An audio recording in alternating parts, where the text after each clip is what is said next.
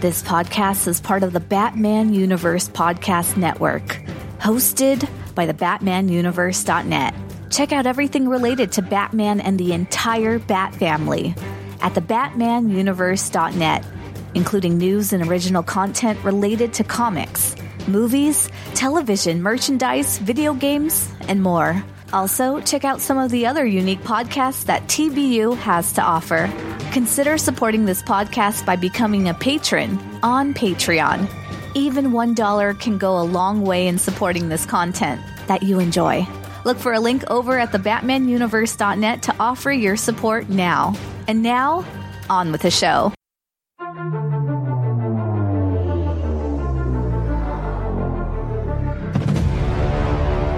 Greetings, Gothamites. Welcome to Batman Books, The Dark Knight in Prose, where the only pictures are those formed in the imagination. I'm Lane, and with me is my guest co-host for this book, Professor Allen. Hello, Professor. Welcome. Today we're covering the first case of the Forensic Files of Batman. Going into this, I mentioned last time that this is the first book I've read that is A, not a novelization, and B, written by someone who knows the character of Batman pretty intimately, and I feel like that really shines through here. Yes. And this is a monster of a first chapter, so I think what we'll do for the... I'll give kind of the synopses, and we'll just break in and talk about things that pop up as they happen, because there's so much. I think that's going to be the best way to do it. Every contact leaves a trace. Scene 1. Case file number 17, year 1, month 3, day 17. From the private files of the Batman. In 1910, the French criminologist Dr. Edmond Locard observed that every criminal brings something to his crime scene, and also takes something away, either inadvertently or by deliberate theft. Some of that which is brought to the crime scene is left behind as trace evidence. Clothing fibers, fallen or pulled hair, shed or scraped flakes of skin, deposited skin oil, grit, powder, fingerprints, bullet casings, a fallen button or discarded cigarette butt, soil from a shoe or simply the shoe's print, saliva or semen, even a bite mark. Excluding obvious valuables or trophies, that which a criminal takes away may include a victim's speck of blood or strand of hair. Locard further argued that each and every bit of trace evidence offers a clue to its source, if not a direct route to the precise identity of criminal or victim. And Locard was right. So we have the two little icons. One was the skull, and one was the toe tag, I believe, and that is... Those are indications that there is a corpse found and that raw evidence was collected in the field. And yes, both of those things turn up in this chapter. So we start out with a little history lesson about the French criminologist Dr. Edmond Locard and his principle that evidence will be exchanged at a crime scene. And the perpetrator will bring something to the scene and take something of the scene away in the form of trace evidence. And I've actually heard of this before. Have you heard of this, Locard's exchange principle? I believe so. Yes. I looked up Dr. Edmond Locard because I don't know a lot about him. I've just kind of heard that principle thrown around. He was known as the Sherlock Holmes of France. And I like how there's this guy, Paul Kirk, who's a biochemist and a criminalist, who explains the Locard's exchange principle, and there's a nice quote that I wanted to share. He says, "Wherever he steps, whatever he touches, whatever he leaves, even unconsciously, will serve as a silent witness against him. Not only his fingerprints or his footprints, but his hair, the fibers from his clothes, the glass he breaks, the tool marks he leaves, the paint he scratches, the blood or semen he deposits or collects. All of these things and more bear mute witness against him. This is evidence that does not forget. It is not confused by the excitement of the moment. It is not absent because human witnesses are. It is factual evidence. Physical evidence cannot be wrong. It cannot perjure itself. It cannot be wholly absent. Only human failure to find it, study, and understand it can diminish its value." And that just sounds like he's ready to open up a can of justice. When I read that, I was like, that's kind of like the perfect tone for this chapter.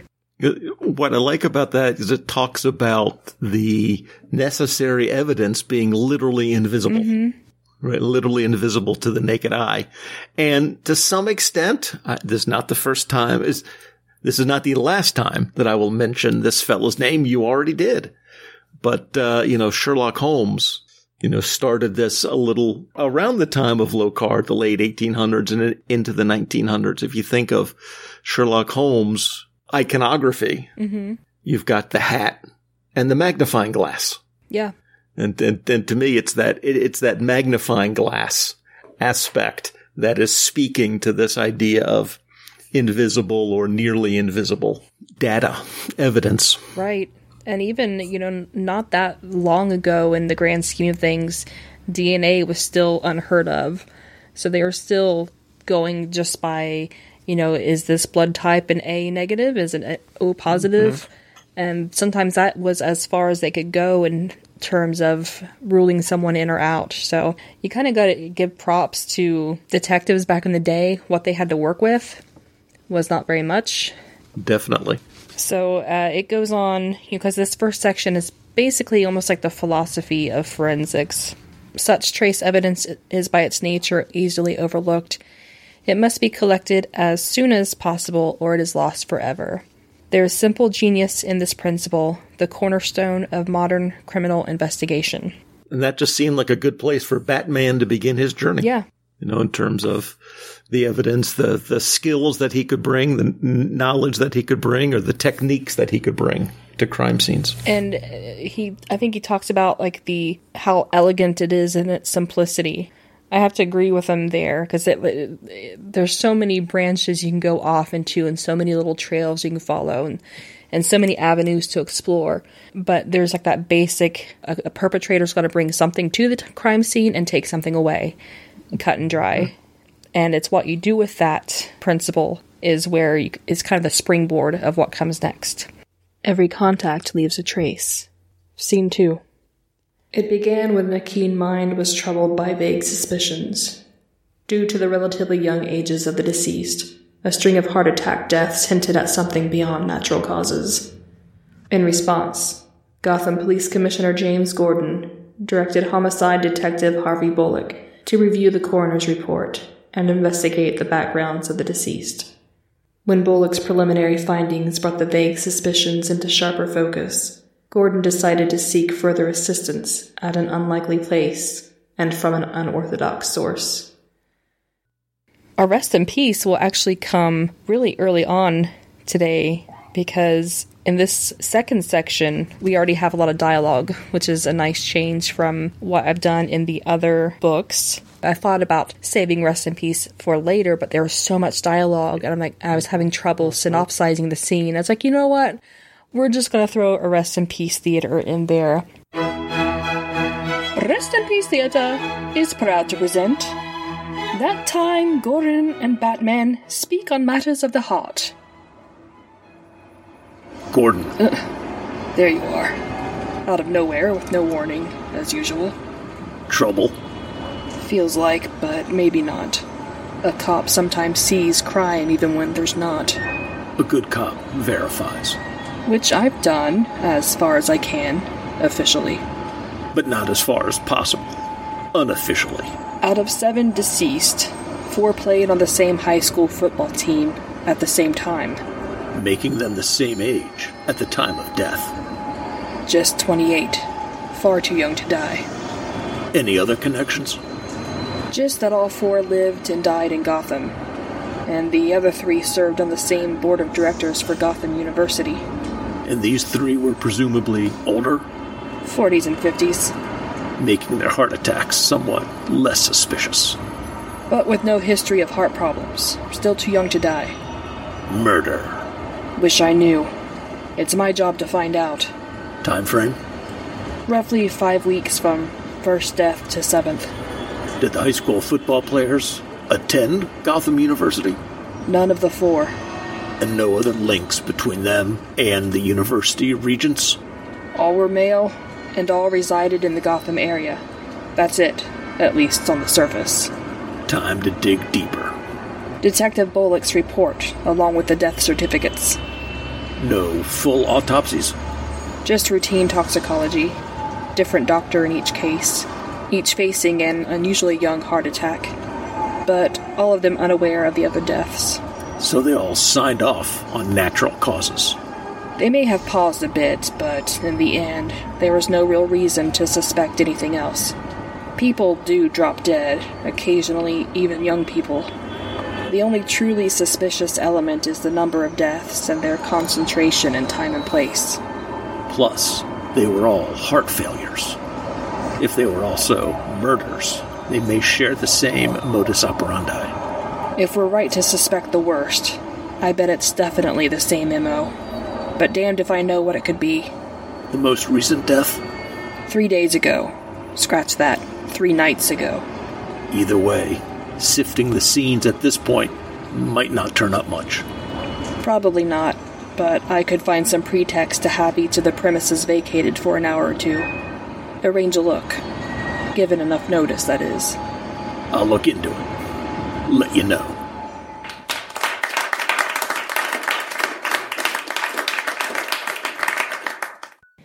Nailed it! I was taken aback by Batman thinking people drop dead in their 40s and 50s so easily from heart attacks. I guess he's planning to hold them upside down by their ankles, and maybe in his line of work that's going to happen more often. Yeah, that could be. 'Cause I was reading this, I'm like, hey, if I see people dropping dead of heart attacks in their 40s and 50s, I would still think that's too young, but it might be because I'm biased. I'm in my 40s, so... Just a kid. You're just a kid yet. In this segment, we got a bat signal. We got a bat signal, yes. Sort of a makeshift, unofficial, if I remember. Or there were a couple of those in here in a couple different places. Yeah. But I love the first appearance of the bat signal. And I love... Let's see, where was it? It was the image of the bat rising from the main signal rather than the smaller portable one. I've never even considered a smaller portable one, but it makes so much sense. Mm-hmm.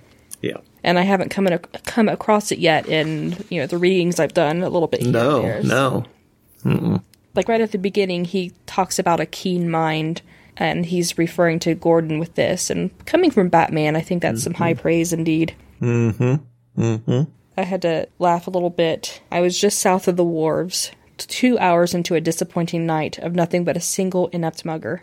Like, Batman, people are not getting killed tonight. That should be a good thing. Oh, poor Batman. Are we bored? He's a little bored.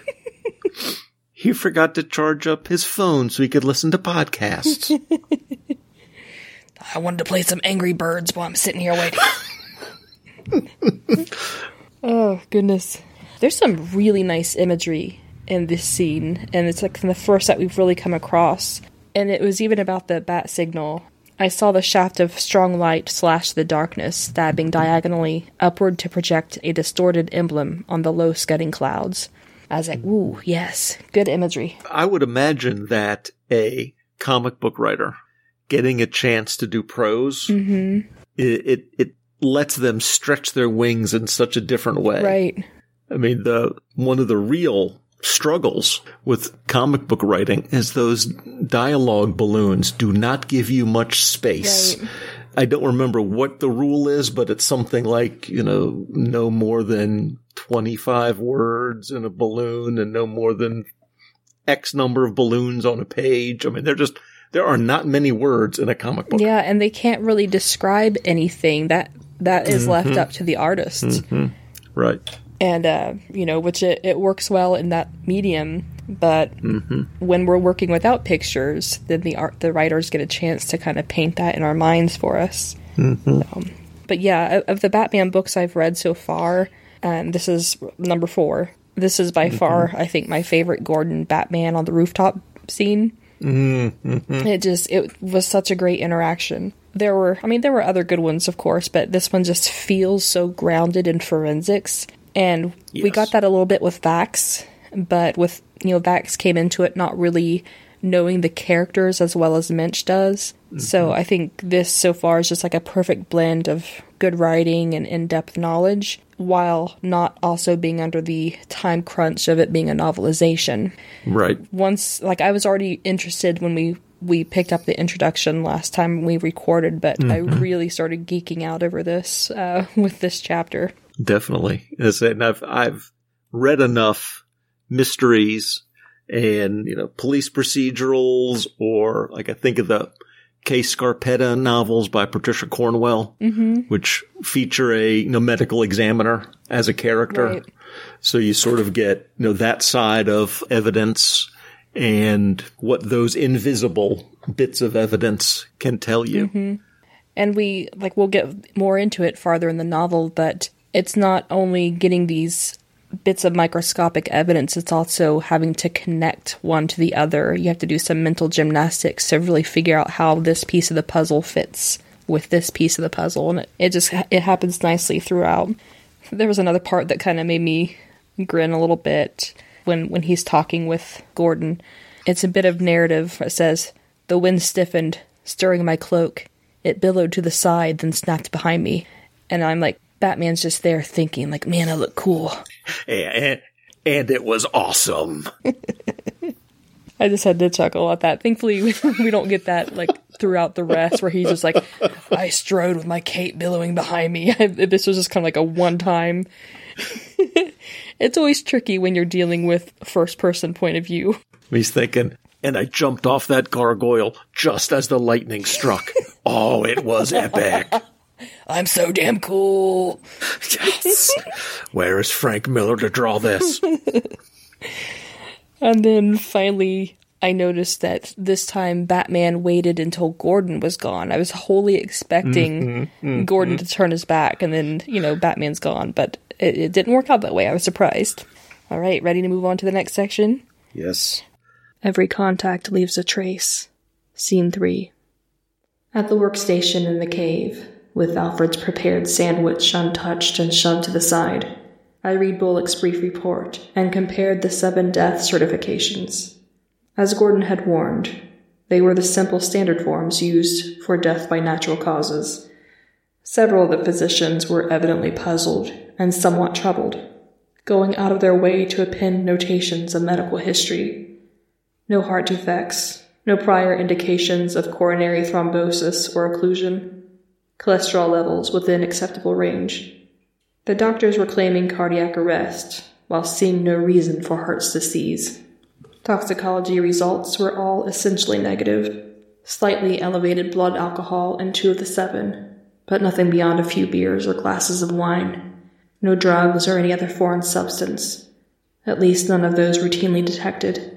Rare or elusive poisons remained a possibility. So back at the Batcave, Batman pores over Bullock's report while his sandwich goes uneaten. As Gordon said...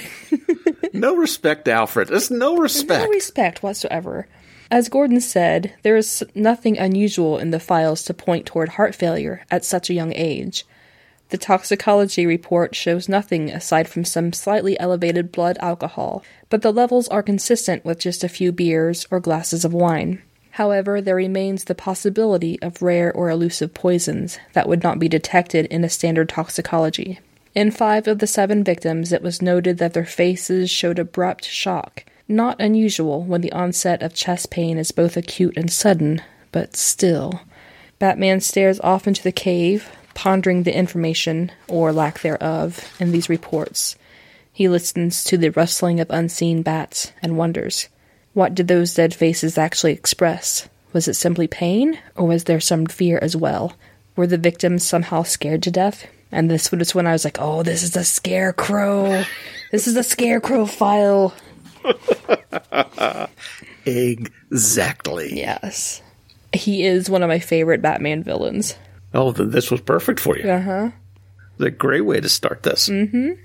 And we get, for not for the first time, I do think it's probably, setting scenes for later when we're specifically talking about the caves and the bats and the stalactites and the stalagmites. Mm-hmm. Sort of layering in some of those elements that will return. Right. Be referenced later. Every contact leaves a trace. Scene 4. I harvested the first scene that night, with no need to alert Gordon. It was the apartment where a former football player had lived and died alone, not yet subleased. Next of kin had been contacted, but had not yet come, which meant the man's apartment remained uncleaned, his furniture and belongings still in situ. Of all 7 death scenes, this one was therefore the least contaminated and would hold the most evidence. Sliding the sprung window high, I immediately reached for the nose rebreather in my belt. The body had been found near the coffee table between couch and television, but only after several days, and the smell of death lingered thickly. With the breathing filter in place, I gently punched out the screen and slipped through the window. Okay, so the next one, I think this is one of the long ones. Yeah, this one's pretty long, so like if there's something you want to touch on as I'm synopsizing, feel free to pop in. That night, Batman goes to the apartment where one of the victims lived and died alone. Next of kin have been contacted but not yet arrived, meaning the apartment remains largely untouched since the victim's death. Of all 7 death scenes, this one potentially holds the most evidence. Because the corpse laid undiscovered for several days, Batman is forced to use a rebreather to deal with the thick scent of death. He makes his way slowly through the apartment, touching nothing, using only a halogen penlight for illumination. As he nears the place where the body was found, near the coffee table, Batman gets on hands and knees, holding his penlight in his teeth, and begins to collect the smallest bits of visible evidence. Dust, lint, fuzz, crumbs, tiny bits of glittering grit, a small fragment of what appeared to be dried plant stem, and many dead flies. Each item is sealed in its own evidence bag, marked with coordinates. Batman Cleaning Services.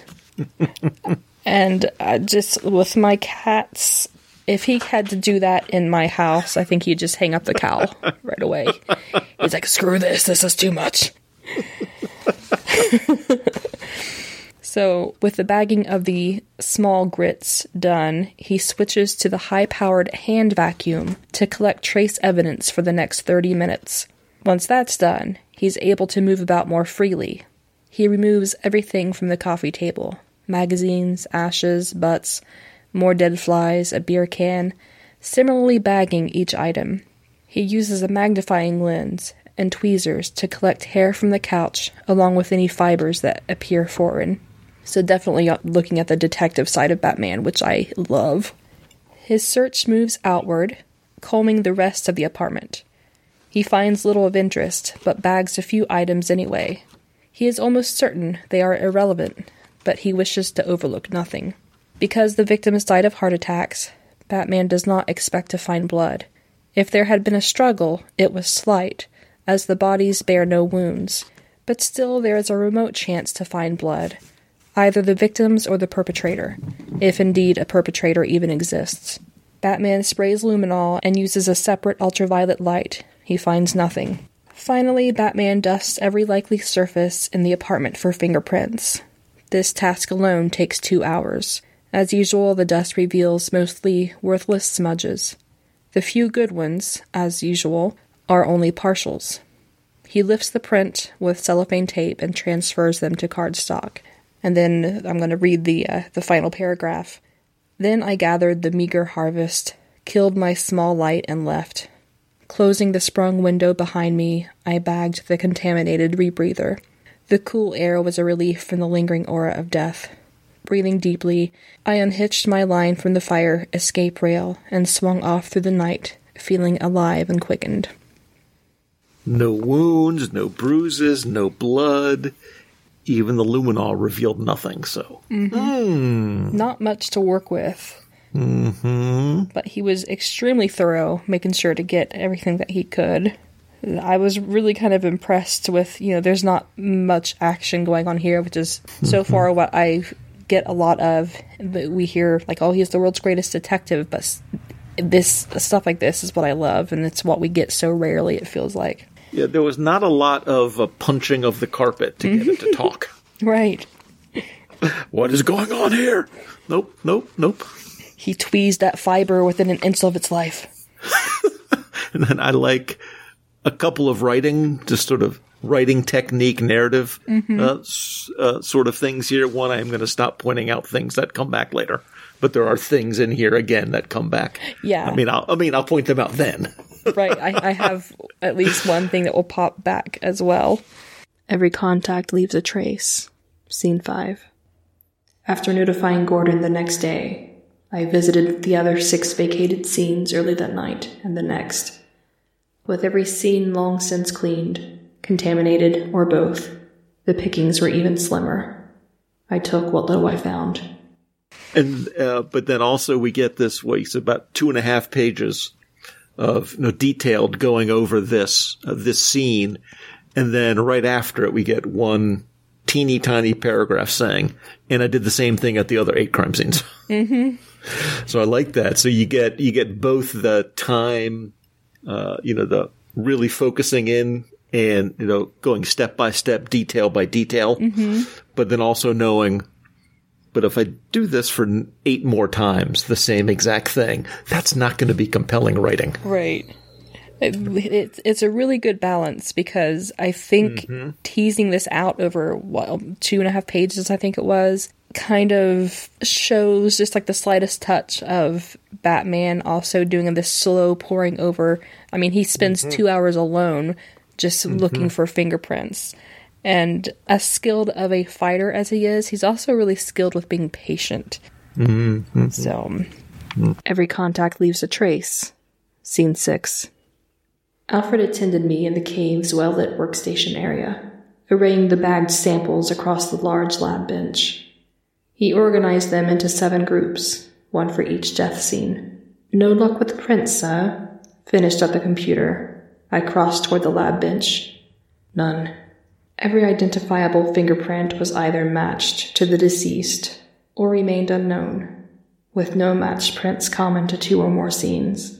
Many or all of the unknowns were no doubt innocent, left by family members or visitors whose prints were not on file. If murder had been committed, and if the killer had been careless enough to leave a print or prints at 1, but not 2 or more, of the scenes, that killer had never been arrested by any law enforcement organization sharing its fingerprint files with any databank, local or international. Nor did the cave's mainframe database match the prints to anyone ever fingerprinted for any reason. The next scene, later in the Batcave, Bruce and Alfred begin to go over the evidence. Fingerprints.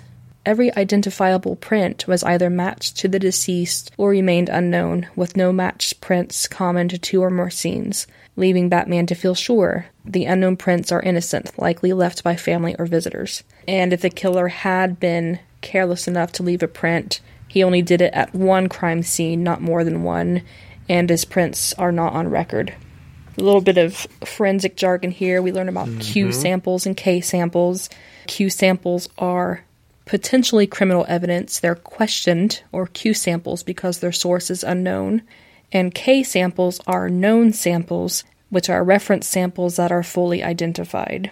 Alfred correctly states that they're going to be working with mostly Q samples with this. Because that's when you think about fingerprint matching, either on TV crime shows or something, it is always that K sample, the comparing against a known database to identify the person. So what I liked about this, in addition to that, they're running the samples against each other. Right. To look for commonalities as well. Yeah. And they mention, and in this, I was really kind of impressed with this, because in a lot of these like Law and Order type shows, they'll say, oh, this evidence isn't enough because it's circumstantial. There's a lawyer on YouTube that I'd like to watch. His name, he goes by Legal Eagle.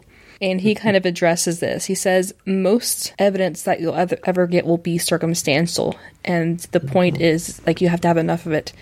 And Batman talks about that here.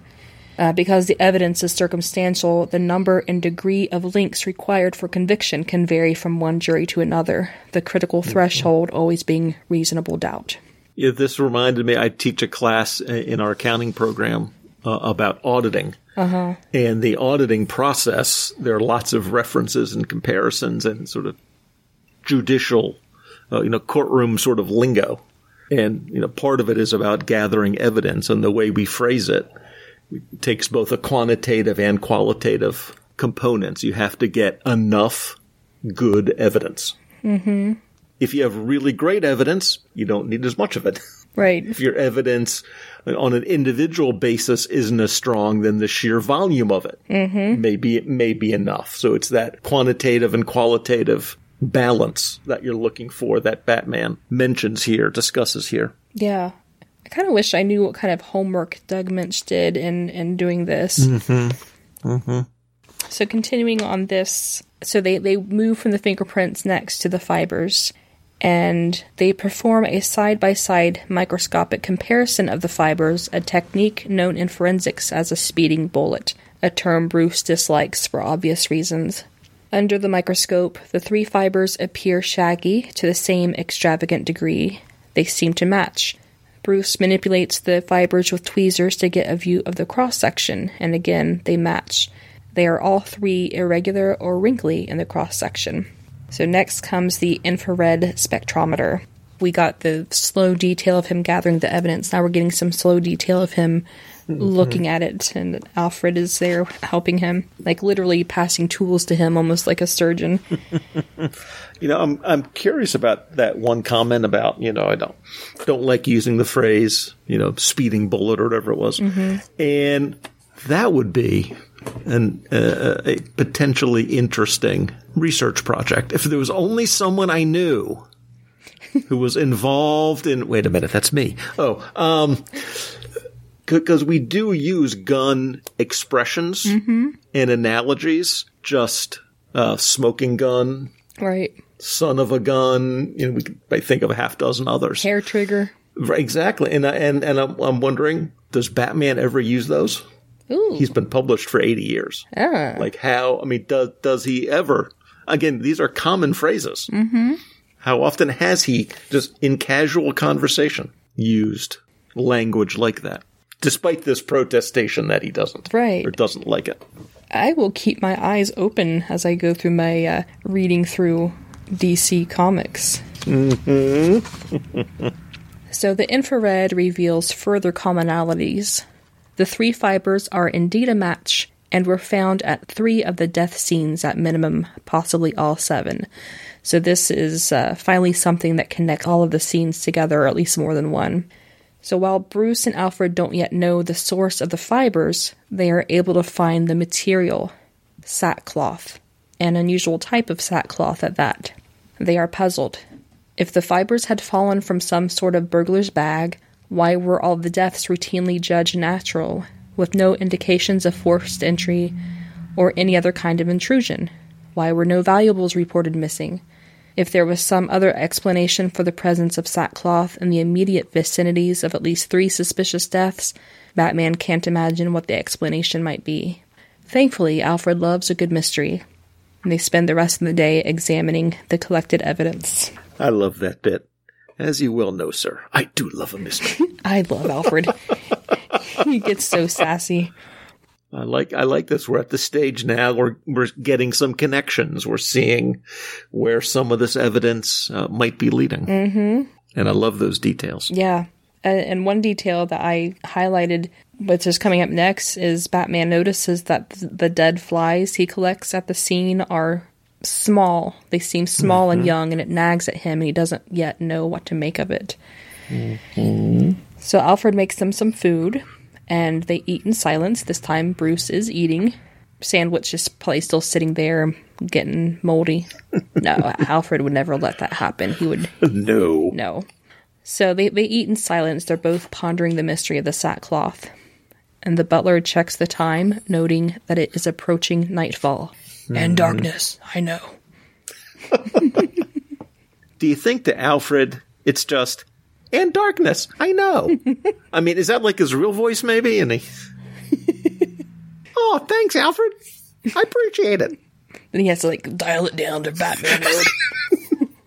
He sounds like one of the Three Stooges in regular times. They set aside some evidence that can probably be disposed, but it won't officially be thrown out until the case is closed. Until then, it is stored in some drawers set into the cavern's rock wall. temperature control down there too. Oh, good thinking. Yeah, good for storage.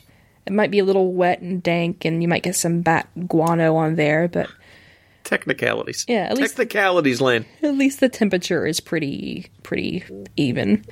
So for right now, there's nothing more that Batman can do aside from visiting the high school where some of the victims played football and the university where some of the administrators worked. Where all of the administrators worked.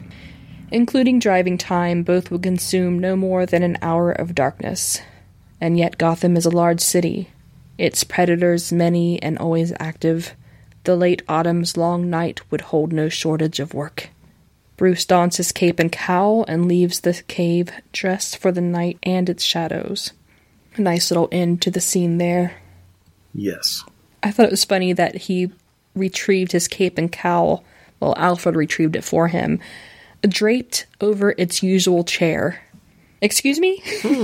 Wait. I mean, I throw my hoodies over a chair. I was expecting him to keep his stuff in like one of those fancy schmancy telephone booth chambers that he uses. I imagine he's wearing most of his costume. It's just like the cape and cowl that he's kind of set aside, but I still kind of got a little chuckle over that. Yeah, that does stand out. I mean, you would think that Alfred would have it on a nice wooden hanger. Uh-huh. And it's over its usual chair, so it happens a lot. It would have a nice cedar scent to it. Uh-huh. He'd be lint brushing it. Right, exactly. I mean, this is. Oh, Alfred, falling down on the job, my man. Goodness. Alfred. Every contact leaves a trace. Scene 6. The most intriguing name was Dr. Jonathan Crane, a professor of psychology at Gotham University who'd been hired just a few years prior. Crane had attended the same high school at the same time as the 4 dead football players, and had now been employed for several years at the same university governed by the 3 dead regents. I found little in the computer about Crane, and no criminal record. This proved only that he had never been arrested, however, not necessarily that he was innocent. And it fit with the computer's lack of prints matching those lifted from the scenes. Every killer starts somewhere, and something may have recently triggered Crane. Then again, the killer might be someone else entirely. Either a known criminal wearing gloves, or someone else not yet arrested and never printed. Someone utterly unknown who might as well be a ghost. Both alive and identified, Professor Crane was my only lead and best bet. Should he prove innocent, he need never know he'd been suspected of anything. The following scene, Bruce wakes up the next day and heads straight for the Batcave, telling Alfred he would take breakfast there. He has no doubt now that Gordon's intuition was right. These cases involve murder. He has no doubt, but he still lacks proof. Although the means of murder will prove important, Bruce strongly senses that motive will prove to be the key, and motive might be revealed through greater understanding of the victims. We're getting into victimology now. Mm-hmm. Well, aren't the key bits of solving a crime? Is it means, motive, and opportunity? Mm-hmm. Mm-hmm. Bruce muses that when a killer selects a victim solely on physical type, young white women, for example, slim with long hair, a la Ted Bundy is who I thought of, the victims can be complete strangers chosen at random. This is why serial killers can be hard to identify. A multiple murderer, however, is motivated by personal passion, personal gain, or personal revenge. Victims of this latter type, all family members or all co-workers, share a commonality that's not physical appearance. In the case of the sackcloth killings, there are 2 different groups of victims, former football players and current university regents. The crimes suggest a multiple murderer then, not a serial killer. With this in mind, Bruce looks through the victims' records with a fresh perspective to find a stronger link between the victims. Several names turn up, each a suspect to be checked. I think that was, like you said, pretty straightforward criminology, victimology work. But again, I like us going through the thought processes. Right. I've not heard multiple murderer. I wonder if that's different from mass murderer. I think mass murderer maybe like all at one time, but it could be, yeah. It makes sense to me though. It's laid out really clearly. Like, yeah, even though I've never heard of multiple murderer versus like a mass killer or a serial killer, that makes sense. The name that most catches Bruce's attention is a Dr. Jonathan Crane, professor of psychology at Gotham University, who was hired a few years prior. Crane attended the same high school as the 4 dead football players. He works at the same university, governed by the 3 dead regents. Other than that, there is little information about Crane. He has no criminal record, but that only proves he has never been arrested, not that he is innocent.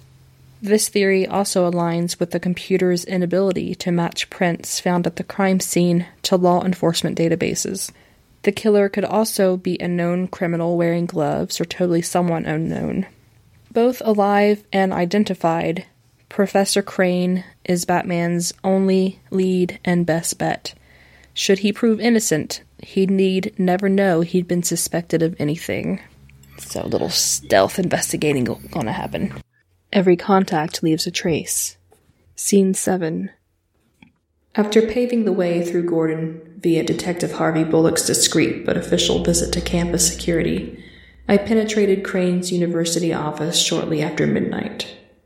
His bookshelves held a mix of titles, primarily texts on psychology, with an extensive subcategory on the nature and examination of phobias and fear in general.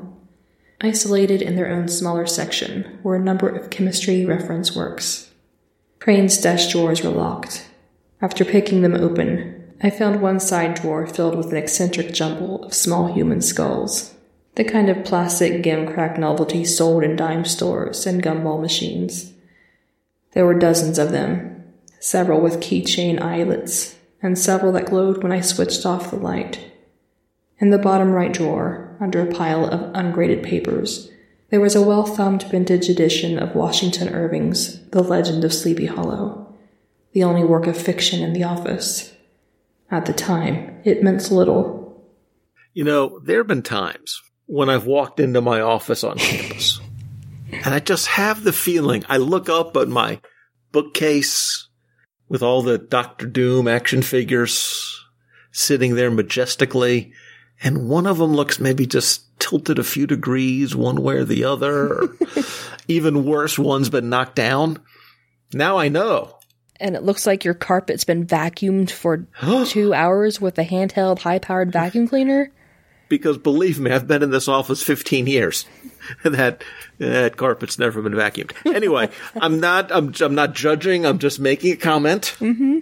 See? I would suspect Batman. It was totally Batman. Totally Batman. Nothing else makes sense. This is genius. To help Batman gain entrance to Gotham University, Gordon sends Harvey Bullock. And I'm curious if Harvey Bullock is in on this. I don't think he is.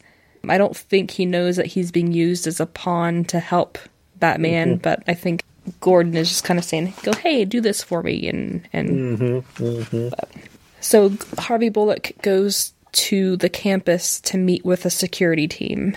With the guards otherwise occupied, Batman has no trouble getting into Crane's office, or your office, shortly after midnight.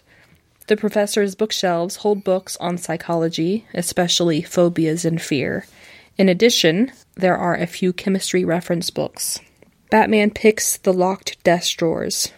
One drawer is filled with dozens of small plastic human skulls, the kind sold in dime stores and gumball machine, as if Batman has ever been a dollar store or a dime store. Pshaw. He would not deign to shop at Family Dollar. Some are keychains that glow, and in the bottom right drawer, under a pile of ungraded papers, is a well-thumbed vintage edition of Washington Irving's The Legend of Sleepy Hollow, the only work of fiction in the office, which Batman doesn't think is significant at the time. The file cabinet holds correspondence, academic newsletters, and journals covering psychology and chemistry, and drafts of articles written by Crane, and copies of Crane's course lectures. The professor's course notes have titles such as The Psychology of Fear, The Mind-Body Connection and Autonomous Fear Response, and Triggers of Terror. The articles have titles like The Sum of Every Fear, Assailing the Flailed Psyche, which there's a visual right there, Fear is Everything, Bulging Eye and Beating Heart, and Panica Plus. Psychology professors. Am I right? Totally. And at first I didn't catch, I'm like, what is Panica? And I looked up and it was like some Hindu something or other. I'm like, no. Oh, it's like the Greek Panica. Which, do you know the etymology of the word panic? I do not. It's from the Greek panikon, literally pertaining to Pan, the god of woods and fields, who was the source of mysterious sounds that cause contagious, groundless fear in herds and crowds, or in people in lonely spots. And I actually had a Greek friend, years ago. This is back in the day of like ICQ. This is way back, 2000. We were correspondents, and we're actually still friends to this day. He told me that the origin of the word panic is from fear of the god Pan making noises out in the woods. Well, there is a connection there that I can see in terms of having read enough fantasy novels and fairy tales and things that the Fey realm is pretty scary. Yeah. It's not historically fun and Tinkerbell and light. It is dark and scary. And so that idea of Pan and fear, I can see that. I buy that. Definitely. There's a creature that I don't hear about very often called a stray sod. And I think it's either Irish or it's some kind of Celtic folklore, I believe. It's been a long time since I've read the book that this was in. But basically it's a little creature that kind of hunches down. It kind of has grasses and leaves growing out of its back or in its clothing as disguise. If you accidentally step on it, you'll suddenly not know where you are. Even if it's a path you've walked on your entire life, you'll suddenly be lost. And that's something that's so subtle but so terrifying at the same time. But anyway, just little random bits of folklore there. I mean, that's it's stories like that. I mean, that's why Swamp Thing and related types of characters still, hang around decades and decades and decades in comic books. Yeah, there is something about that. Yeah. So Batman moves across campus, this time breaking into the university's administration offices. Okay, finally something I can agree with. So here, he gets Crane's academic transcripts and employment records. Batman uses the office copy machine to make duplicates, as well as copies of Crane's course lectures. Now, here I was thinking, surely the building where the faculty offices are, surely there was a Xerox machine in there as well. Because he makes his copies, but now he has to go all the way back across campus to return these items back to Crane's office. Now, I'm not asking you, Lane, for what your copy code is at work. But there is one, right? I mean, when I start up the copy machine on campus, there's a 4s or 6 digits or something I have to type in there, and it charges it to my department. It's coming. It isn't on our campus yet. Okay. I can still go to the copy machines and making copies. All right. Remind me to email you all the stuff I need to have copied. Thanks so much. No I appreciate that. That is so kind of you. Absolutely. And I guess here in 2004, maybe that wasn't quite as common. So yeah. I'll give our friend Doug Mensch a pass on that one. Right. Because even the codes that we have to type in or we'll have to type in at our work, even that's pretty new. Okay. So I think Batman could have done this more efficiently, made copies there in the faculty office building and then made copies at the administration building. But now think about it. He probably does this a lot. And if you think about it, I mean, there's no one that he can ask for help. Right. So he is going to have to change out that toner himself. Yeah. Which is why he wears black. Yes! We figured it out! It all comes back. It finally all makes sense. Hamlet's not the only one who wears an inky cloak. Oh. Weaving a little Shakespeare in there. So, let's see, where were we? Okay, so Batman goes back to Crane's office, returns all the stuff, and he is sitting at Crane's desk, and he notices a stuffed crow mounted on the opposite wall. And when he sits at the desk, the crow seems to be staring right at him. It's okay, I have things in my office too, it's fine. So by dawn, Batman is back in the cave. Rather than sleep, because sleep is for the sleepy, he goes over the copies of documents he has collected from the university. He learns that Crane double majored in psychology and chemistry, and while employed at Gotham U, he is granted use of a small chemistry lab to pursue experiments in his quote-unquote first love. Batman wishes the standard toxicology tests run on the victims had been more thorough, because the more he's learning about Crane, the more suspicious he's getting. Finished with the papers, Batman retrieves a device called the Snifter, a vapor detector more formally known as the Portable JW Aromatic Hydrocarbon Indicator, a prototype tweaked and enhanced by his best people at Wayne Tech Corporation. And by best people, he means Lucius Fox. Of course. Everyone needs a Lucius in their back pocket. I wonder what he could do with my Prius C. Oh, I bet he could trick that out. Bruce wraps the device in protective padding and secures it in the Batmobile's trunk for later use. And again, the idea of Batman using the copy machine, changing the toner, what if there's a jam? Because copy machines jam constantly. Does he have to get down there and find out which drawer he has to open? And then if he opens the drawers, does his cape get caught in all the gears? I mean, it's just a mess. There's a lot going on with this story. I like the way you think. So much going on. That's what... there's so much in this, and I love it. And I'm actually kind of surprised, because you said that this one seems to be by far the longest section. I'm kind of surprised that they put that up front, which makes me wonder, does Crane maybe come back later in the book, or... Right, yeah. I haven't looked ahead to have any idea what the structure of this is. I just know it's a mix, it looks like a mix of long and short, and a mix of narrative and much more, straight facts of deduction like we've been talking about. Nice.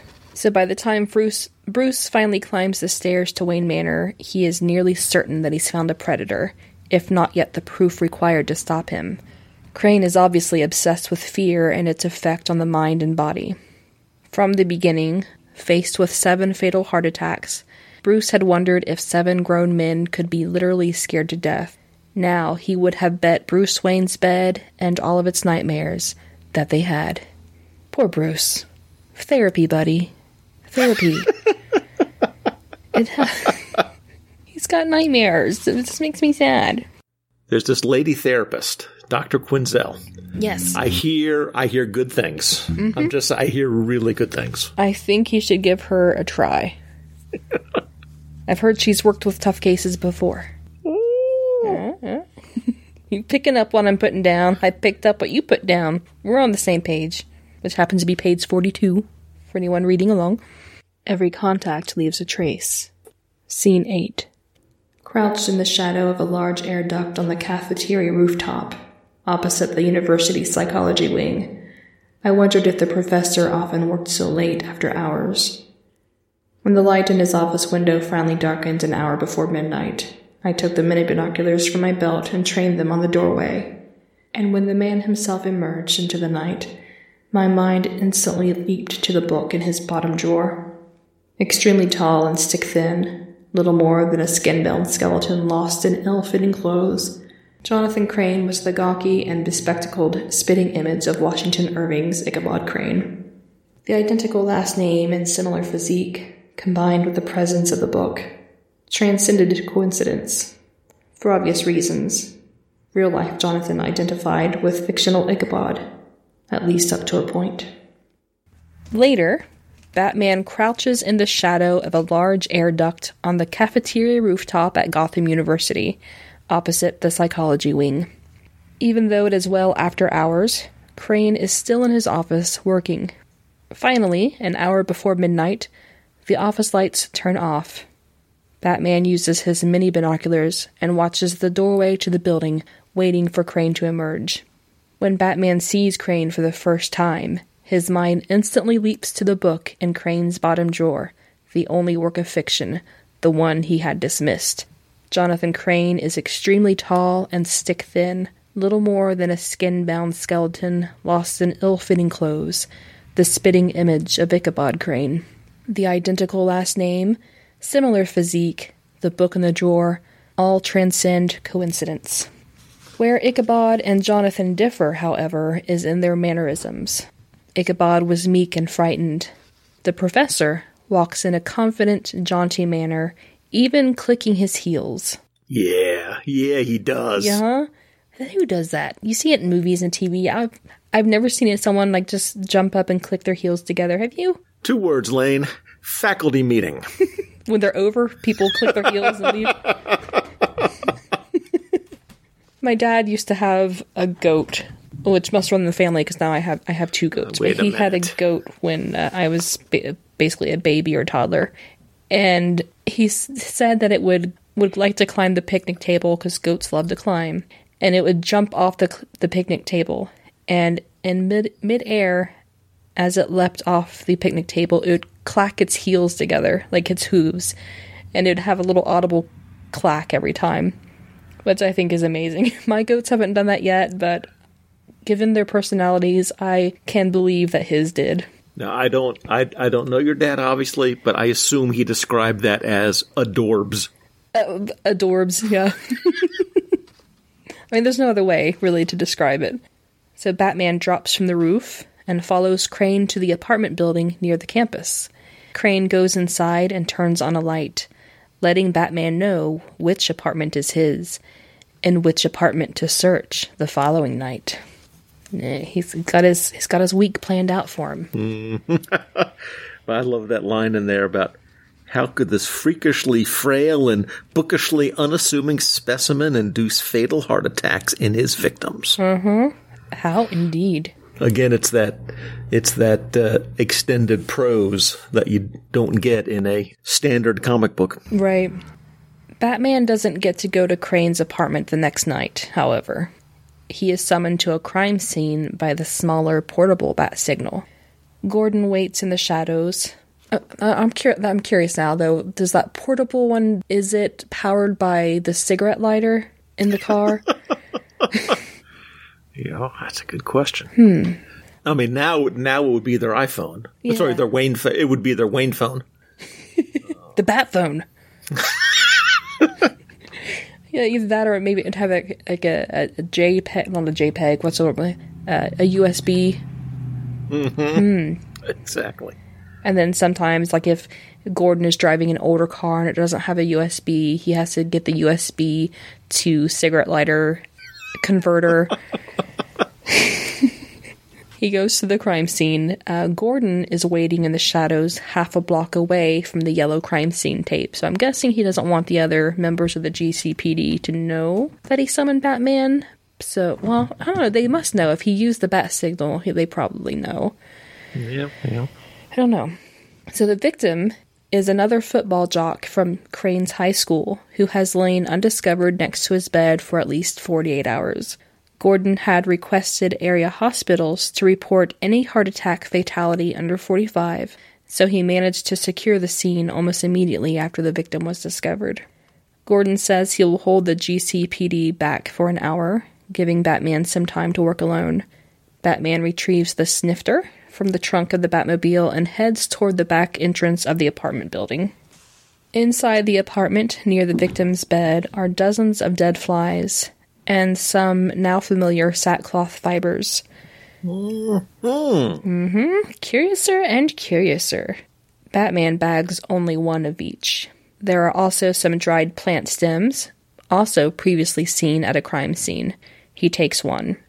2 days have passed since the victim's death, and Batman isn't expecting the snifter to pick up anything much, but the device picks up trace amounts of a lingering vapor. Detected and captured, but not identified in the databank. The unknown or new vapor was perhaps manufactured at the Gotham University chemistry lab. Feeling unsettled, Batman finishes up at the scene and departs. And I don't know if it's a typo. It says, like, the last line is, feeling strange unsettled. I left with my finds. Yeah, and I noticed that too. It would be strangely unsettled, I would assume. Yeah, so I didn't know if strange unsettled was some weird little phrase I've never heard before, but I'm guessing Doug Moench said, I'm feeling strange. No, feeling unsettled. But he just forgot to erase that first one there. Well, if you reach out to Moench and make contact, to me, this is the first question you ask. Yeah, exactly. Did you know on page 44, Mr. Moench, that you made a glaring error? That'll win him over. Every contact leaves a trace. Scene 10. Back in the cave, Alfred helped me use stationary and mobile phase chromatography and electrophoresis to separate the trace vapor's constituent compounds. Even though this secret account is intended for few future eyes, the compounds here will remain unidentified by name. So, back in the cave, Alfred helps Batman use the stationary and mobile phase tools. He uses tools to separate... Phase chromatography. Thank you. There we go. Just gotta say them fast and with authority, and students will believe it. I mean, podcast listeners will believe it. There we go. So we have a lot of dialogue here, and a lot going on. So this is also the scene, like, rather than try to condense all this into a synopsis, we're just gonna do like a little back and forth reading of what's going on. Are you ready? And this is when my perfect British accent gets to shine. Oh, my lands. That is gonna... I am anxiously awaiting. Thankfully, my husband isn't here to hear it. He seems kind of judgy. So this conversation will be between Alfred and Bruce. Nothing toxic and nothing known to induce heart attack. Nothing individually toxic. Indeed, sir. If the vapor is relevant, and one must presume it is, then it is relevant only in its mixed form of separately harmless compounds. The snifter captured only a minute amount, measured in molecules, so little as to be useless. Sir, you are not contemplating. And yet, we've identified its constituents and their proportions. You are, sir, aren't you?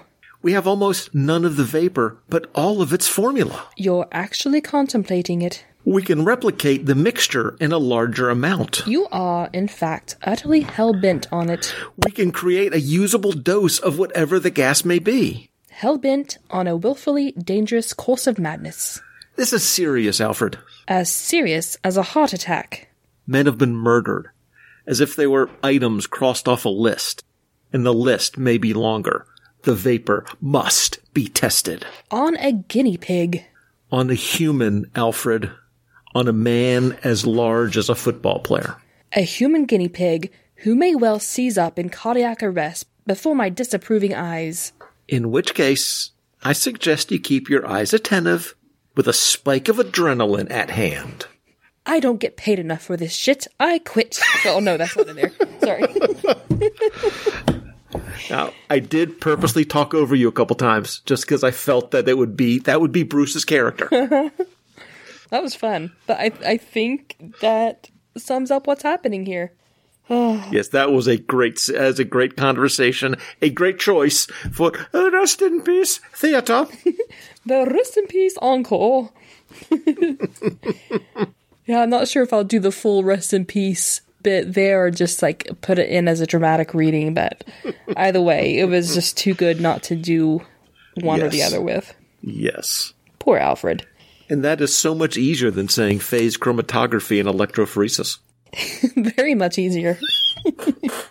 And hopefully I didn't offend any British listeners. I mean, they've heard my bad British accent before, so if they're still with me, I don't think I can scare them off at this point. Yes, I mean, just in general, I love that the two things that are happening here is, one, Bruce has a plan. Mm-hmm. Two, Alfred, not so happy about it. Very much not happy. So, let's go on to this plan. Every contact leaves a trace. Scene 11. I held the sealed flask high, slowly turning it against the light to study the greenish gas seething inside. It was still unnamed, unidentified, even in the mainframe's huge databank. Its effects precisely unknown, but presumably deadly, at least in sufficient quantity. Acting as my own guinea pig, I had no intention of taking a significant dose. I wanted only the slightest taste of this substance, the briefest and mildest experience possible, just enough to confirm its suspected effect. Still, what I was about to do was indeed willfully and extremely dangerous. Were other lives not in danger, it would even qualify as madness. Alfred was right. And yet, he knew. So was I. If this had to be done, and done quickly, someone had to do it now. So Bruce has recreated the vapor, and now holds a sealed flask with greenish gas seething inside. Even with the mainframe's huge databank, he is unable to identify the gas, so he speculates it is Crane's original creation, its effects unknown, but presumably deadly. He has no intention of taking more than the slightest dose, the briefest and mildest experience possible to confirm its suspected effect. Still, he knows what he is about to do is extremely dangerous, bordering on madness. Alfred stands nearby in a hazmat suit. Next to him is a syringe of adrenaline to be used in case of cardiac arrest. So I'm going to read the bit where he unstoppers the flask here. I'm just imagining poor Alfred in a hazmat suit. You think he wears his little bow tie on the outside of the hazmat suit? Ooh, that's a good... Outside or inside? Yeah, that's a tough call. Yeah. That's a tough call. Huh.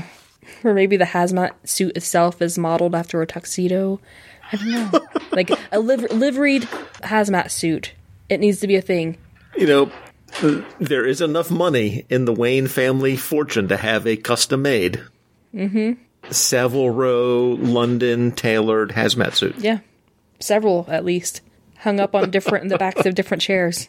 No. Respect the clothing.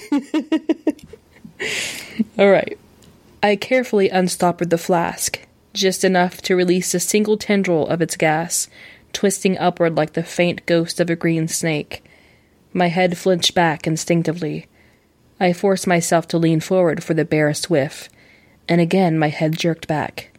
Since the gas was apparently odorless, I was not sure I'd inhaled any of it.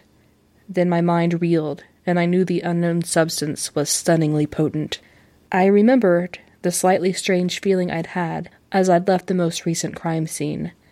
This was the same sensation multiplied tenfold, enough to make my vision instantly blur.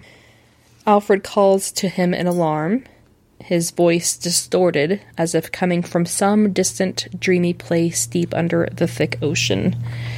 A rookie mistake here.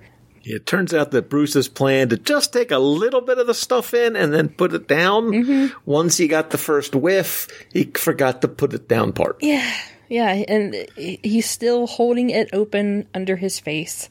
You think there'd be a way to withdraw like a more measured amount. Controlled amount. Yeah.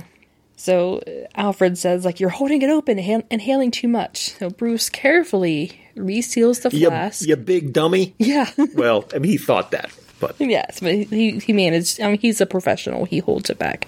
Bruce reseals the flask and sets it down, and his fingers are already trembling, and his palms already slick. Bad, Alfred. Very bad. And he tries to look at his butler, but he sees only darkness. This is scary stuff. We get a pretty detailed, basically dealing with hallucinations and panic. He's getting dizzy. The heart is pounding. The lights, like the shadows are too deep. The lights are too bright.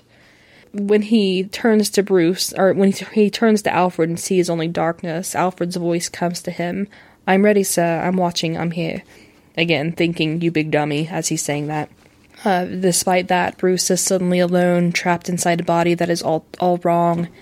An alien cage trapping him inside a too tight space, stuffed with everything bad. He wants to run out of his skin and leave his body behind, then he could come back with a weapon to beat it and crush it. With the most awful certainty Bruce has ever known, he knows the worst is about to happen. So it just kind of continues where he's hallucinating about the bats, that they don't want him there. How dare he take on their guise? How dare he think he could become one of them? And he sees the stalactites dangling down, which that was a weird, there with the Batmobile again. It was interesting that he remembered the word stalactites. Even though his brain is doing all this, he still got stalactites versus stalagmites correct. He's imagining one will be ready to snap free and spear cold stone all the way down through his body. He's looking around trying to find the spike that will fall, but the bats won't let him. They jitter and flutter, swoop and morph, coming out of the darkness straight for his eyes. He raises his arms to beat them back or shield his face, but then there is only a single monster, filling his entire vision, gigantic and hideous. It looms closer and closer. Bruce staggers back and falls, and the bat was upon him, sharp talons digging into his shoulders, fangs trying to bite his face off and chew into his skull. So yeah, he got a little more than he was expecting? He's having a bad trip. The hideous creature transforms into Alfred. He's saying that it's just him, that Bruce passed out, he's safe now. Bruce's pupils are extremely dilated, and his pulse is still racing, but the effects of the gas are wearing off. Have you ever had, been in a cave or a cavern? Yes. We had some underground caverns where I lived. I remember taking a sort of touristy type of thing. So I remember Luray Caverns in Virginia was one that we went to. Back when I was just a wee lad. It was kind of weird. Did you see any baby stalactites? I do not remember. One of the times I went to England to visit Ian, we took a day trip to Wales and visited I can't remember what type of electric facility it was called, but it's basically in a mountain. Hydro, I'll have to look it up, but it deals with water, so that during the night, when electric rates are lower, it pumps all this water from a lake to the top of the mountain, and during the day, then the water can flow down and get the turbines going. So it's just like this, pulling the water up during the night, letting it fall down during the day to get the engines going. And so we took this tour to this facility, and we literally took a bus deep inside this mountain. Thankfully, It wasn't too claustrophobic because it was just so big. Yeah. And the tour guide had the Welsh accent. It was just so lovely. But anyway, they took us around to different parts of the cave, and they showed us, they had us look up. There was a part of the wall that wasn't too far away, and there were little tiny things dangling down that looked like snot, just kind of hanging from the ceiling. And he said that those were actually baby stalactites that were just starting to form from the minerals. Sure. Wow. So those big mighty spikes, they start out as just a little bit of snot. So and the bats. But yeah, that was a good little bit. I bet it's difficult to write a scene like that as someone who has panic attacks but doesn't have hallucinations. Even writing a panic attack would be hard to. Sure. I think he does a pretty good job of this. And Alfred's going to get to say, "I told you so," for the next week and a half. There is that. Yeah. Every contact leaves a trace. Scene 12. Drenched in cold sweat, I let Alfred check my pulse every few minutes for a half hour while I regulated my breathing. He'd set up a large fan to blow the air directly past us, then removed his hazmat mask. Now he brought a glass of water, waited while I drank, and again pressed 2 fingers to the side of my neck. "Still decreasing," he said, "nearly back within normal range. I know.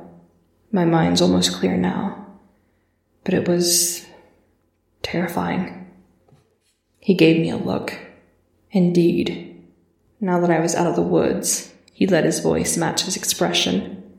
"One hopes someone is proud of himself." "Not proud," I said. "Satisfied. We now know what that previously unknown vapor is capable of. Alfred turned sardonic. And we know it, he said, most intimately. So for the next half hour, Alfred closely monitors Bruce's vitals. He sets up a large fan to clear the air. He brings Bruce a glass of water. Bruce says that his mind is almost clear, but it was terrifying. Man, a few words. Alfred gives him a look, and we can imagine what look that was, and he says, "Indeed, one hopes someone is proud of himself." This is why I love Alfred. Oh, goodness. Now that the danger has passed, he's free to let the snark come back. But Bruce says he's not proud, but he is satisfied. They know what the vapor is capable of. So it is an extremely potent but undocumented equivalent of a hallucinogen and hyperamphetamine with severe physiological side effects. And Bruce's own hand is still trembling a bit. Mm-hmm. The side effects include arrhythmia, not brought on by actual amphetamine, but instead a combination of an adenosine inhibitor and adrenaline activator. So these are two substances that naturally occur in the body and would therefore not be checked in a standard toxicology test. And while it was potent and unpleasant, it did not kill him. So it might be fatal to someone who already has a bad heart, maybe one or more of the regents, but not all of the younger football players. Right. So there's something else going on. We're getting an answer, but not the whole answer. Right. The puzzle is coming together, but it's still not quite matching the picture on the box. Mm-hmm. The Bruce says it is time to alert Gordon. The gas might not be lethal in and of itself, but it is at least part of Crane's murder weapon. Every contact leaves a trace. Scene 13. The rest of the day passed quickly through distorted time. Now that the fear gas formula was known, I tested several of the dead flies collected at different death scenes. The results were positive for the previously unknown gas. Less than fatal to a human in normal health, but apparently toxic to flies. If so, it explained why the flies seemed too small. It may have died prematurely rather than naturally. In any case, evidence of the gas in the flies further confirmed the presence of the gas at the scenes. But the gas, I remained convinced, could not explain the whole story. I had left the flask unstoppered for long moments, inhaled far too much of its odorless contents, probably more than any of the victims, and it was still not sufficient to kill me.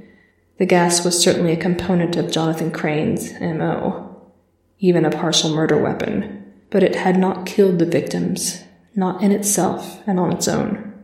So what had? What was missing? So now that the formula is known, Bruce tests the dead flies that he had collected at various crime scenes, and each are positive for the gas. Less than fatal to humans in normal health, but toxic to flies. And at first I was like, why are there so many flies? Oh yeah, they were dead bodies laying there for a couple of days, and that's why there were flies buzzing around there. Good job, Lane. Put it together. You could be Sherlock Holmes yourself. Kind of on that note, though, I love that Mintz doesn't come and hold my hand and explain to me why there are flies around. You know, there could be flies around a regular apartment as well. But just letting the reader figure out some things. So this would also explain why the flies appeared small. They died prematurely rather than of old age. The Bruce remains convinced that the gas alone doesn't kill the victims. He himself had inhaled far too much, probably more than the victims, and it still did not kill him. The gas is certainly part of Crane's M.O., perhaps even a partial murder weapon, but what killed them? There was no evidence of forced entry at the scenes, no evidence of violence, heart failure set up by the gas, but brought on by something more. Bruce ponders on the fact that the most terrifying moments of his own experience happened when Alfred rushed to his aid. He appeared to Bruce as a horrific monster. But what if he was not his friend? What if someone else had rushed at him like that? Someone actively menacing? Is that the missing element? Maybe. Maybe. Every contact leaves a trace. Scene 14. Gordon's forensic team rushed to Gotham University, securing the small chem lab reserved for Crane's use. Knowing what to look for, they quickly identified trace amounts of the same constituent compounds making up the fear gas. Combined with the other evidence, it was enough to justify an immediate arrest warrant. Crane himself, however, was not in his university office, nor did he show up for the day's lecture. And his apartment is also deserted.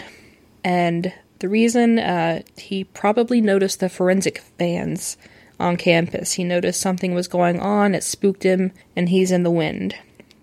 Meanwhile, 3 more former football players have been located and interviewed.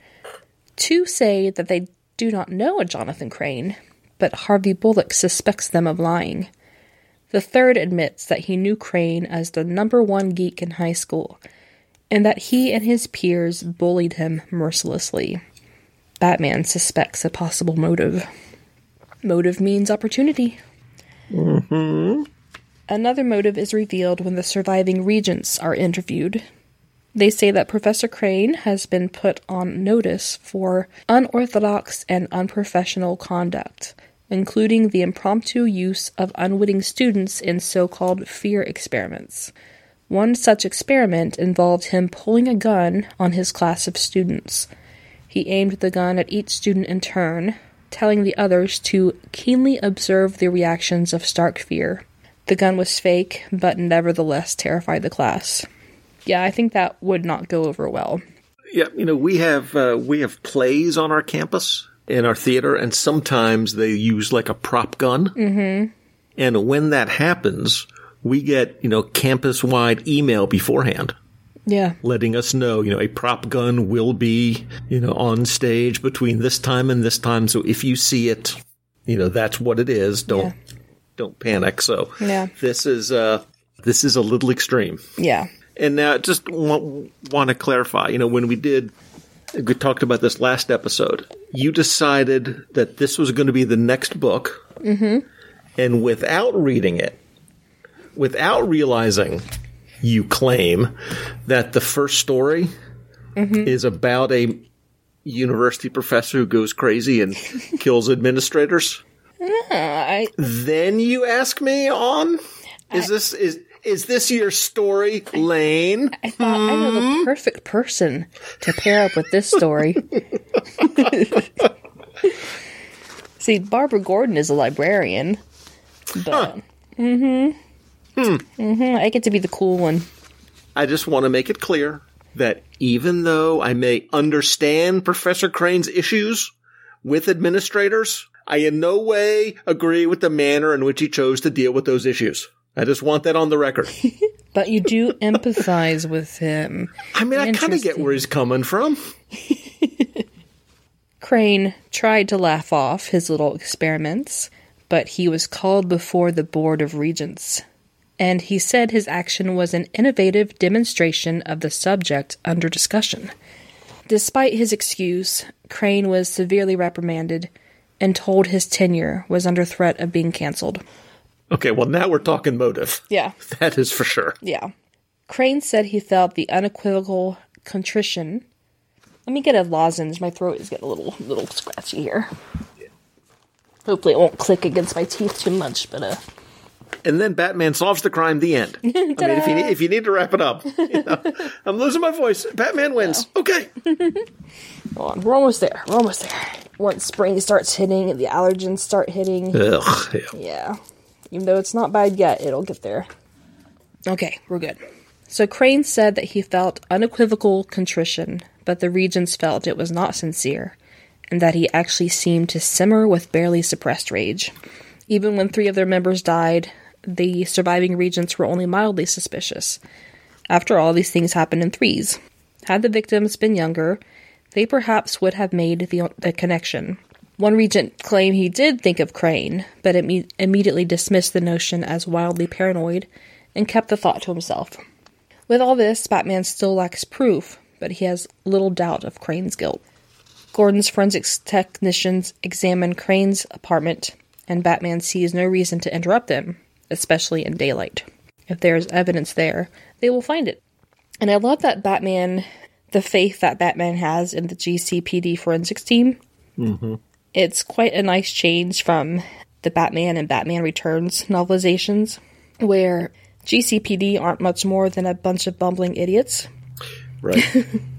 Especially in Batman Returns. In this version of the GCPD, he's not saying he necessarily has full faith and confidence in every cop walking the beat. Mm-hmm. But he has faith in Gordon, and he has faith in these specialists. So yeah. I like that, yes. Mm-hmm. Mm-hmm. But with Crane being on the run, evidence means nothing if the perpetrator can't be found and brought to trial. The surviving players and regions are placed under police protection, but Batman worries about similar grudges. Crane might bear grudges against another group not identified, so he needs to be caught. Batman spends the next day in the cave, going over the forensics. He's still a little shaky from his dose of vapor, but hour by hour, he's feeling better. Are you saying that Batman has the vapors? He's got the vapors! Get him to his fainting couch! Batman's got a case of the vapors. I love it. I love it. So, they go over the forensics, looking now for evidence of where Crane might be. And I kind of like this, that they can go over the same evidence that they have, just looking at it with a different lens. First, they're trying to figure out what it was the murder weapon, who might have done it. Now it's like, okay, where can the murderer be? And obviously the technology is much different in this case, but determining the source of traces of soils, that is a total Sherlock Holmes move. Nice. He had cataloged all of the soils across London. Wow. That was one of his databases. That, and he could identify the type of tobacco and the location of who sold it, what shop sold it, based on the ash. So, I didn't know. That's pretty impressive. So when they started talking about soil, I said, okay, I know that reference. Yeah, that's great, especially with Sherlock Holmes being in the 1800s. Oh, that's amazing. So yeah, like they find the plant stems that they had found before, and like you said, they found trace amounts of soil. They identified the plant stem as just straw, and the soil sample is matched in the mainframe to a particular composite at several nearby locations. One location is a farm across the bridge, 10 miles south, on the outskirts of Greater Gotham. It is also near the early childhood home of Jonathan Crane. Dun, dun, dun. And I put in my notes, I am geeking out so hard right now. Yes. Like, I was geeking out, you were geeking out. This is just so great. Absolutely. So by the time night falls, Bruce is fully recovered from the green gas, except for a mildly lingering headache. Alfred tells him to be careful, and Batman speeds out of the tunnel in the Batmobile. But I'm sure he speeds out very carefully. No. But that's what Alfred said. Oh, poor Alfred. I have on page 55 and the first little paragraph on 56, I marked that down for me to read, just because I like the imagery that's used. Would you like me to? I was going to say, with your voice? I can either read it later and record it, or what does the paragraph start with? It starts with Crane's childhood home, and then it ends, like the last sentences, I parted the stalks and moved in the direction. Okay, that whole page? Or skip to that? That whole page, yeah. Crane's childhood home had been razed and replaced by a convenience store. With hope dashed at a dead end, I almost turned back for the city. Then I saw nothing but darkness stretching beyond the all-night store's parking lot, a large tract of fallow farmland not yet developed. Dead corn stalks, years old, rustled and rattled through the moonlit field. Once rising straight and green in orderly rows, the dark stalks now etched a chaos of crisscrossing slants, bent or broken by wind and snow, crushed by scavengers, decayed and sagging under the weight of their own death. That's so great. Yeah. I remembered the crow in Crane's university office, stuffed and mounted in theatrically posed terror. A cornfield, straw, and a scared crow, cutting the headlights, which Alfred would in no way approve of. I cruised slowly along the field's edge, grateful for the large harvest moon as I scanned through gaps in the roadside trees. As if Gotham ever has anything aside from the full moon. A half mile from the convenience store, the dark shape of a small structure was barely visible among the dead corn stalks, maybe 50 yards back from the road. I killed the engine. Batman doesn't kill. Sorry, go ahead. I put the engine out of its misery. I brought it to justice. I held the engine up by its ankles to get it to talk. I killed the engine and rolled off the verge down into the field, just far enough to hide the car in the corn. With all systems locked down, I emerged from the car to stand amidst the dense, dry stalks, listening and even sniffing. Hoarse caws from the distance again reminded me of the dead crow in Crane's office. I thought I smelled a faint whiff of kerosene, but it passed immediately, either taken by the shifting breeze or nothing but wishful imagination. When the breeze stiffened, there was nothing but a long rush of dead leaves. I parted the stalks and moved in the direction of the structure seen from the road. Nice. See, wasn't that a great little scene? That was good. Doug Moench is just painting a picture with his prose, and it is beautiful. Because he's in no way going too purple with it. Mm-mm. It's just he's using the right amount of adjectives and adverbs and just laying it out, but laying it out beautifully. It's on the line of exaggerated drama, but not quite melodrama. Every contact leaves a trace. Scene 15. It was an old shack, once used to store farm implements, but now weather-beaten and long abandoned, at least until recently. Its windows were tar-papered on the inside, but a fine slit of light glowed through a single peeling seam. It appeared too yellow for reflected moonlight, but I wondered if a film of grime on the black-backed pane could distort color. Moving closer to eliminate any such trick of the eye, brushing a minimum of corn stalks, I broke their fringe into the overgrown clearing in which the shack sagged. From a more acute angle, the crack of light showed brighter, and even more yellow, undeniable and unmistakable. And then there was more. Soft sounds, scuffings and clinkings, came from within. My heart quickened, but not from fear, as I circled the shack to find its door. Kicking hard, I went through the splintering door fast, and found him inside. So the small building turns out to be a shack once used for storage, but is now weather-beaten and, until recently, long abandoned. The windows are tar-papered on the inside, but a slit of light is visible. He can hear scuffing and clinkings inside. He finds the door and kicks it open. Crane is inside, dressed in ragged, straw-stuffed tatters like a living scarecrow. They stare at each other, both in momentary shock, both standing utterly still. What a great moment. I don't think we get a lot of WTF moments from Batman. Mm-hmm. Mm-hmm. And I think it's then at this point we get probably, I would guess, the thesis statement for the whole story. The professor of psychology was clearly insane. Says the man dressed as a giant bat. Hello, Mr. Pot. Here's Mr. Kettle. Mm-hmm. At this point, for all we know, the existence of Batman isn't widely known in Gotham yet, or widely believed. Right.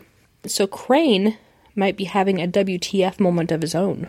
So is he startled because he got caught? Or is he startled because there's a giant bat standing there? I mean, either one. At the beginning of these chapters, on some of them for the case files, it does give a month and a year, and it notes that this one is 3 months into him being Batman. Yeah. So it is very early, may be the earliest one. I don't know that they're necessarily in chronological order, but they may be. But this is certainly early in his career. And like you said, the word of him may not have gotten out yet. Yeah. Or like in the first Batman 89 movie, the word is out there, but people think it's rumor. Yeah, that sort of urban legend Batman. Yeah. So Beyond Crane is a makeshift chemistry lab, and it's the final confirmation, like Batman knows that he's the guy, he's the killer. And the disguise that he's wearing is what Crane uses to push his victim's terror into a fatal episode. For some reason, it talks about a new shelf that is placed too near the floor, and it's holding a bunch of a dozen stuffed animals. And in the center is a teddy bear, flanked by life-scale human skulls with one button eye missing. But Scarecrow rolls away, grabs something from the shelf behind him, spins back, and throws something at Batman. And it's a miniature novelty skull. Batman raises his arm to ward it off, but it's not plastic like the ones in his office, but thin glass. It shatters easily, releasing a small green cloud. Crane is obviously assuming that Batman's going to be rapidly overwhelmed, because he shrieks like a banshee and he rushes forward, his arms are waving, just being like, exactly. And Batman just he just stands there with a smile and inhales deeply and freely. This confuses Crane. Crane says, "You don't scare me. You can't scare me. No bully can, not anymore." And he says he's worked on his body 2 hours a day on kicks alone. No one will ever beat him up again. He leaps forward with a fighting style best described as awkwardly graceful. Mine would be awkwardly awkward.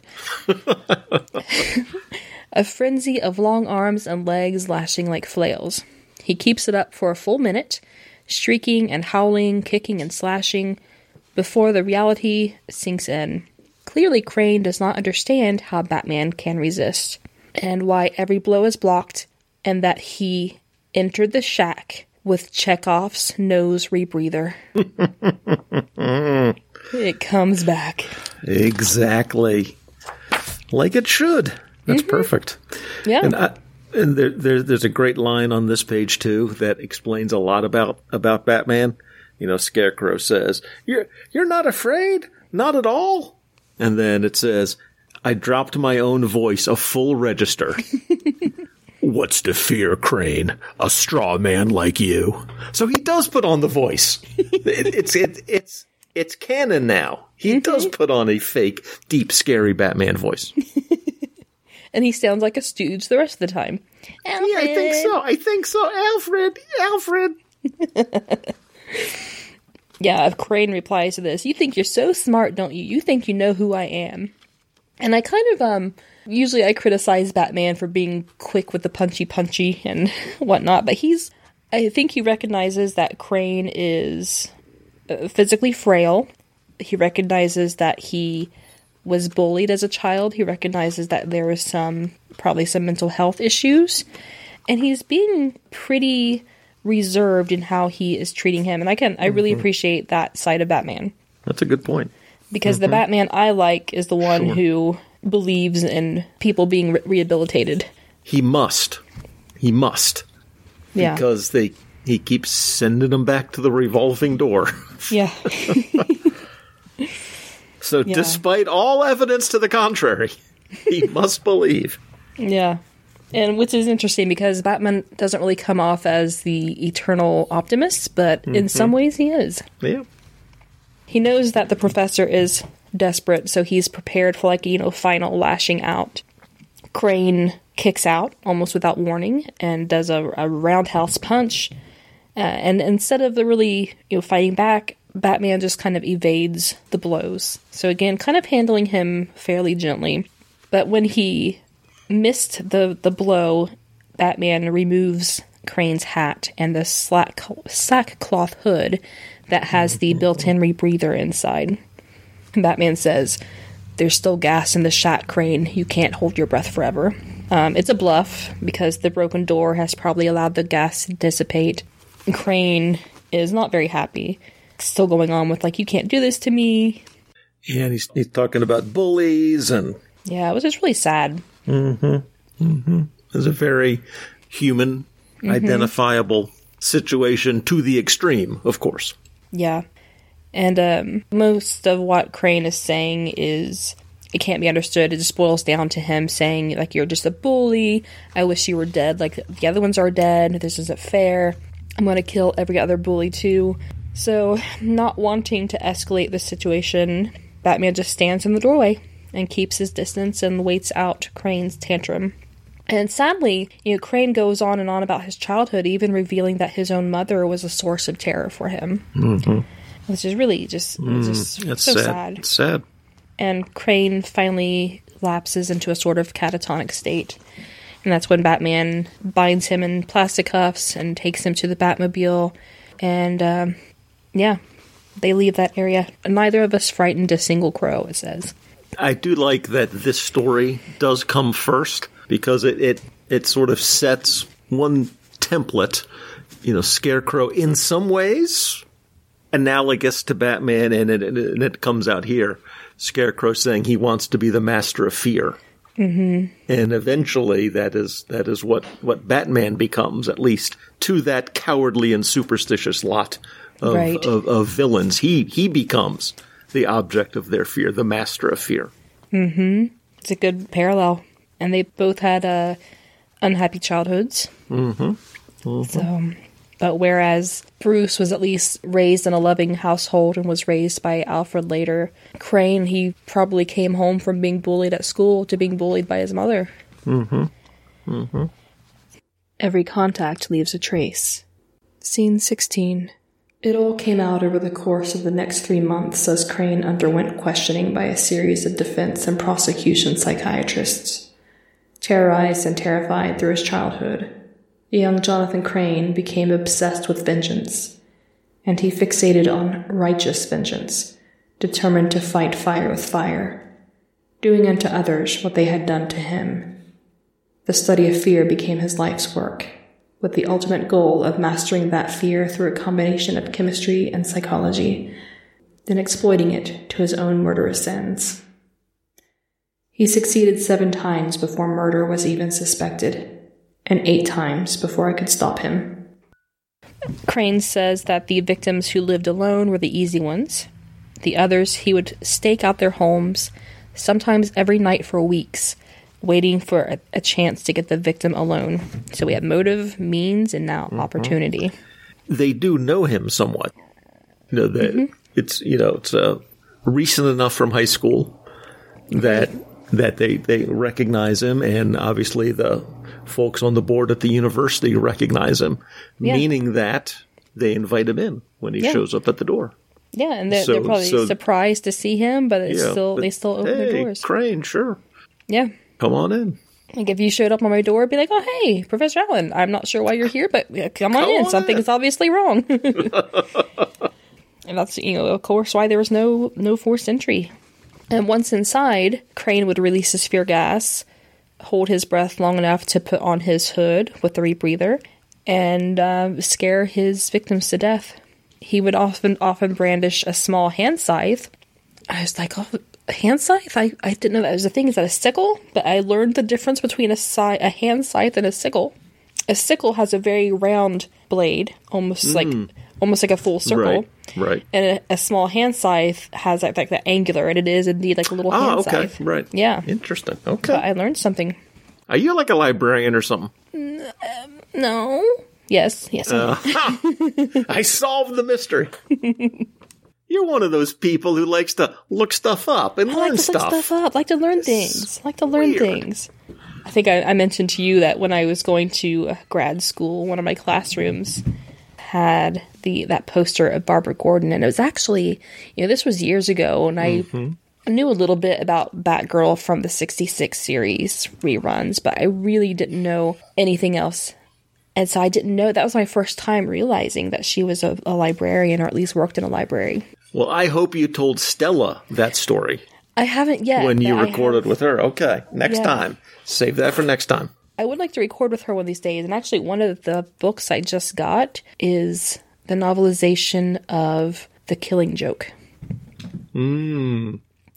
By the way, she hates that story. So probably not going to happen, but I won't ask her about that one then. just between friends. And she'll, like, no one will ever hear about that on the air here. No. Okay.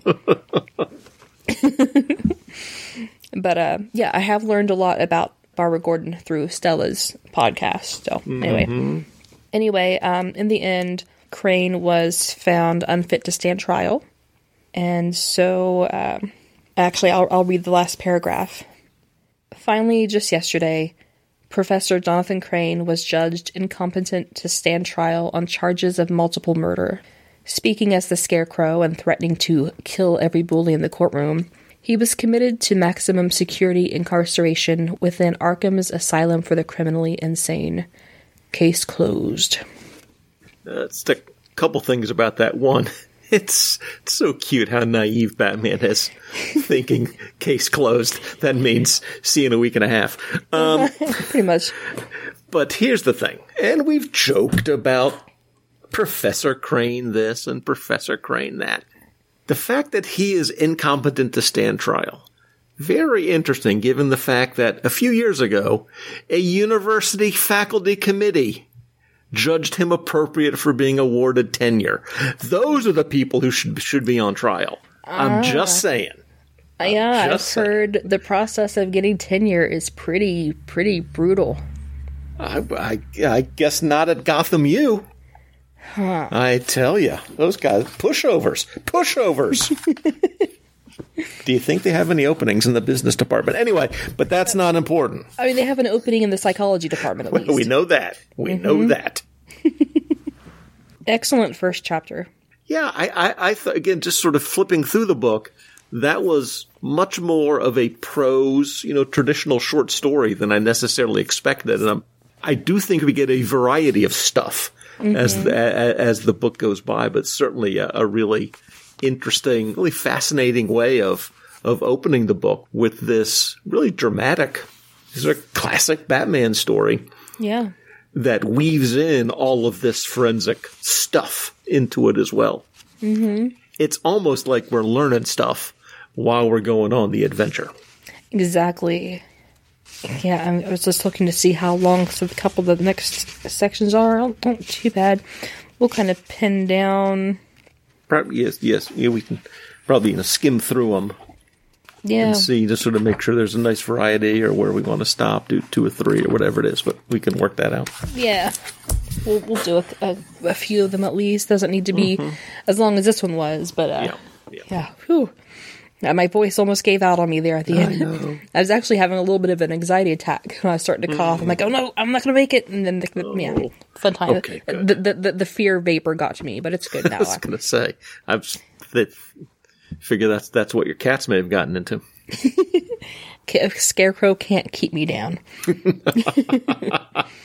All right. So, any parting thoughts on this chapter? No, I thought it was very enjoyable, and I'm looking forward to more. Yeah, same here. All right, Professor Allen, enjoy the rest of your spring break, and party. I'll enjoy getting my tooth yanked out tomorrow. Yep, that is. When you get to be a certain age, no judgment lane, that is the highlight of our spring break sometimes. Actually, true story, I've actually had a crown on that molar since I was a little kid. I had scarlet fever when I was a baby, and it apparently messed up some of my molars when they were still in situ. So that's my old-timey ailment that I had, scarlet fever. Fever and ague. But, yeah, that one was it's ready to go anyway. So anyway, that's enough about my tooth. So for next time, we'll read a few more sections. We've not pegged it down quite yet. Probably at least 3. Probably about 3. We'll do the next 3 sections. It won't be very long. Thank you for listening to Batman Books, The Dark Knight in Prose. If you'd like to send me a message, comments, questions, You can reach me on Twitter at batmanbooks_DKP or on Gmail at darknightprose@gmail.com. If you enjoyed this podcast, consider leaving a rating or review. Until next time, Gothamites, happy reading. Batman is copyrighted to DC Comics and was created by Bob Kane and Bill Finger.